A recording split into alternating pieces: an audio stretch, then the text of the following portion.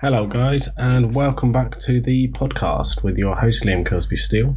This is the Young Naive Adult, where we talk about all things adulting. Today, we're going to talk to a friend of mine, Danny Hatcher, who is a content creator, come YouTuber. Enjoy, let me know, share if you love. Your feedback is what we want to hear.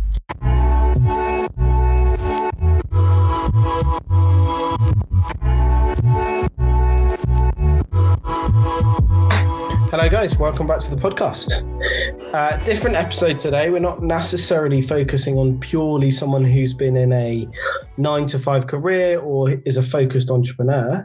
We're working with Danny here. Do you want to introduce yourself? Yeah, hi guys. Hi everyone. I am Danny Hatcher. As Liam sort of just said, I have not done a 9-to-5 job. I was technically still am a student. So for those of you that don't know me, my undergrad is in sports coaching. My postgrad, which I'm still technically doing, is within strength and conditioning, so high performance. And what I'm currently doing is I'm a content creator on numerous platforms, mainly focused on YouTube. And I help other coaches, creators, and entrepreneurs with digital management, specifically an app called Notion. And that ranges from task management, project management, knowledge management. So absolutely nothing to do with sport. Yeah. I think we're going to dig into that to start with. Like, you did the same course as me in undergrad, and then we've both gone off on different ways. How come?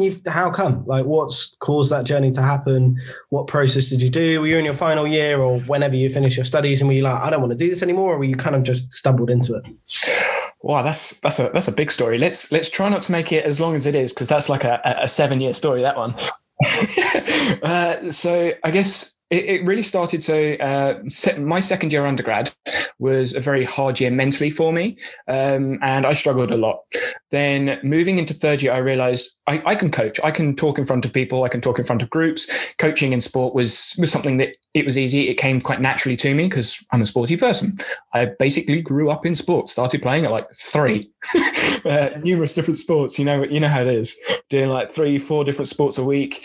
But I realized, if I'm going to do anything in business or start my own coaching company or whatever it is, I need to feel comfortable talking to people not in a sporting context. So third year undergrad, I decided, you know what?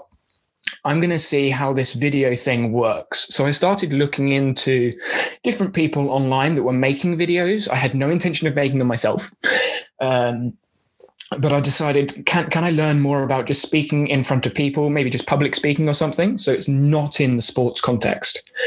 Then about halfway through my first year of masters, I decided, you know what, stuff it. Let's actually make a video. And anyone that has done anything in social media, in content creation or marketing, the first video is your worst video by far, anything you do. So I got my really old, crappy phone. I started voice recording myself talking about something I was comfortable in. I was shaking. The phone was shaking. I was blabbering over words. I didn't record anything on my face. It was just words. It was awful. But there was so much to learn from that. And I decided, you know what? Let's do another one. And I did. 20 videos in. Still haven't recorded my face yet. 20 videos in. I felt confident enough. I'm going to put my face on camera. Another 50 videos later, I feel comfortable talking to a camera.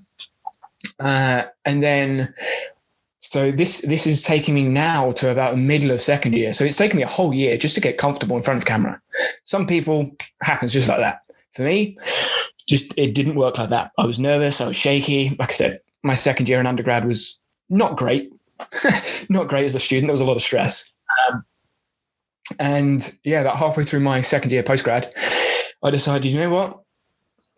Let's start sharing this, because at that point so on YouTube at this point, I had 32 subscribers. All of them were like family, friends, or people that I'd met that just subscribed. And I got like 2-3 views a video. Then I made a video on Notion, which was an application I used as a student. And it did well. And then I did another one, and it did well. Did another one, did well, and it kept going. Now I consult, I coach, I sell digital products, I have affiliate marketing, and I'm a content creator, and I get paid through YouTube AdSense, blog AdSense, and the rest of it. So I'm building a business as an entrepreneur in a tech world. So yeah, there wasn't one moment that I decided this is what I'm going to do, but it was I want to try this. I want to learn about this thing. And then I found it fun.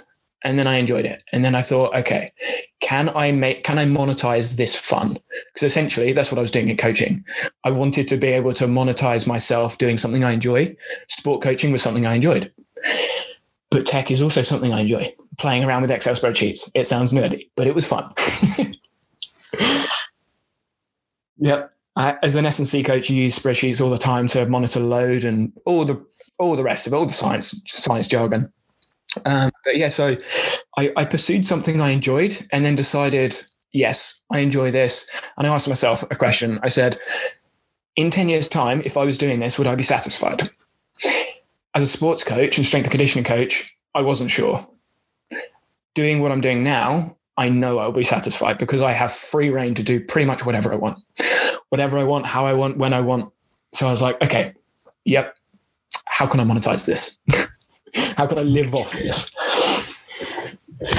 I think that's really, so you're kind of saying to people, find a passion, then work out how to monetize it, would you say? Not necessarily go for the money and then hope the passion comes afterwards. 100%. So something within inside the business world is this idea between how much money do you need to be happy? Because we know the stories about people that win the lottery. Oh, they're supposed to be really happy. No, they're not. Do you need money to be happy? Yes, to an extent. But once you have food, once you have a house, once you can live comfortably, more money, there's diminishing returns. Yeah. So finding something you enjoy that gets you enough money to live the way that you want to live is sorted. If you then want to earn more and set financial goals beyond that, great. That's completely down to you. I personally am not financially driven. By having another 1,000 in my bank or another 10,000 in my bank or 100,000 in my bank, I don't care. I want to be able to get up in the morning and go, I'm excited for today. How many people of our generation do that? Which is kind of the point of this podcast, is trying to get people to that point.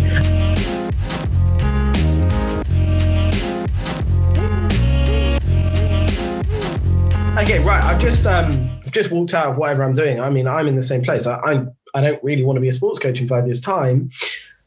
What would be your advice to finding that passion? Like, I know what I like. I like sport. I like this. I like that. I'd like making videos. But say someone else, what would be your advice of finding that passion? So for me, what I did, which I'll translate over to anyone else, is I looked at what I did in my spare time. What do I do in my spare time that I don't get paid for? Which for me was learning about YouTube, learning about online marketing, learning about passive income. I did that anyway. I learned about a lot of stuff because I like learning. And then I thought, okay, if I like this, is there a way I could monetize it? So I put what I learned into action. So it was already an interest. So look at what you're doing in your spare time that you don't get paid for.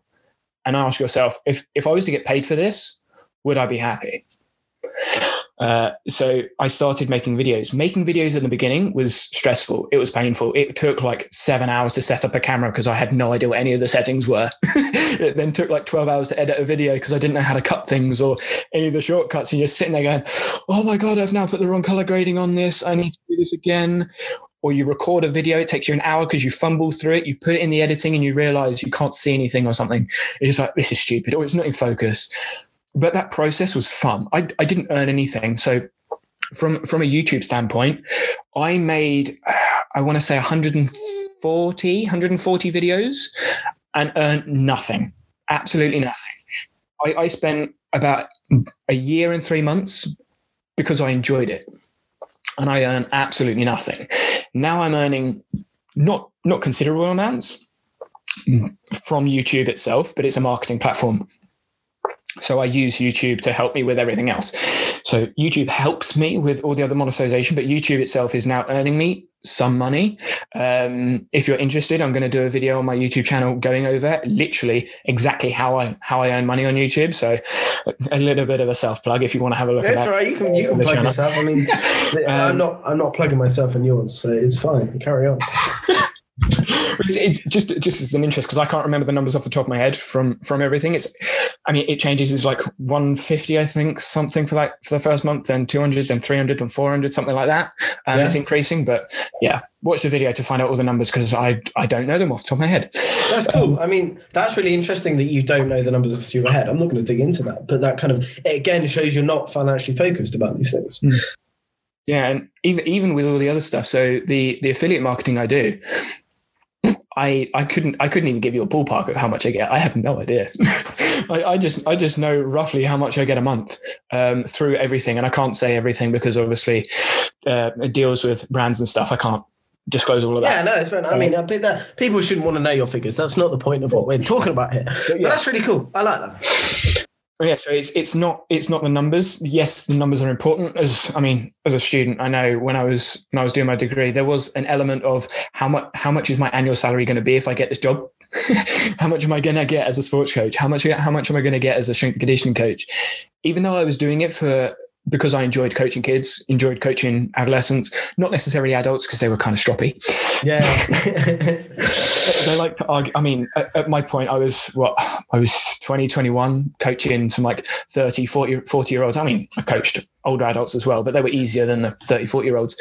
But yeah, and I realized I enjoy this. How much money am I going to get? And it wasn't the money that pushed me away from sports coaching. It was could I do this for 5 years? Yeah. Yeah. And sports coaching, potentially I could do. I mean, obviously with what's going on in the world right now, good luck with hard. that. It is really hard, but yeah. But I think even without what's going on at the moment, as a sports coach, coaching the same sessions or just following a team or a group, to me, it's more of a hobby than a job. I wouldn't want to have to like coach 7-8 hours a day because it's very draining mentally, physically. Can get frustrating, especially when you have obviously coach-athlete relationship, parent-athlete relationship, parent-coach relationship, all of those relationships you've got to deal with, work with, then finances, because sports coaching isn't the most financially stable profession or career to be in. I mean, you can definitely do it. Don't get me wrong. But it's definitely hard. It's a hard life, but that's I feel like there's a whole nother podcast in that. Maybe a different podcast series on that. Cool. I mean, you've kind of dug into everything I wanted to chat about with you guys. I'm going to ask one last question. If you had to change what you were doing tomorrow because content creation didn't work, what would you do? What career would you choose? Or do you think you'd choose something similar? So if I couldn't do content creation, I would still, because essentially content creation is still coaching. I'm still coaching. It's just through a digital format. So I would still find a way of maybe teaching, lecturing is something I'd go into because I enjoy learning and then I enjoy sharing what I've learned with other people. So yeah, teaching, lecturing, something like that. I just find that really interesting to find out what people say. A lot of people say teaching and lecturing. I guess it makes sense. You become an expert in your field and then you want to share. Nice, dude. You don't even have to be an expert. Just very quickly. Go for it. If anyone is listening to this going, I'm not smart enough or I don't know enough or I'm not an expert or I'm not good enough at this, throw it out the window because there is someone out there that knows less than you and you know more than them. And they will relate with you more than they relate with an expert. As a YouTuber, I could look at a million subscriber channel, but they have no idea what I'm experiencing right now in my time.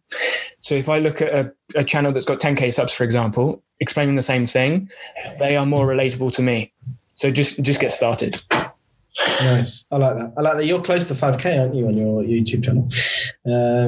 I don't know. I'm over 4K. 4.76K I checked before we chatted. On that note, if people want to catch up with you, I mean, this is a hard question. What's the best social media to get to you? I'll just link a couple below, but what would you suggest to people? There isn't a best or a worst one. It is just type my name in anywhere and you will find me and I respond to everything. Oh, I love that. I respond to everything. So I'll link up something somewhere. Yeah, that's Danny Hatcher. So at Danny Hatcher on Twitter, Instagram, LinkedIn, Danny Hatcher on Facebook, and then Danny Hatcher on YouTube will come up straight away. Yeah, and then you can find me everywhere else, obviously website and the blog and the podcast and everything else that happens. But yeah, just Danny Hatcher in Google and you'll find me somewhere. Nice. Well, thanks for chatting, dude. I hope you guys have enjoyed today's podcast. A little bit of a deep dive into how you can get into something you don't necessarily have any experience in. I hope you've enjoyed it, and I'll chat to you guys in the next one.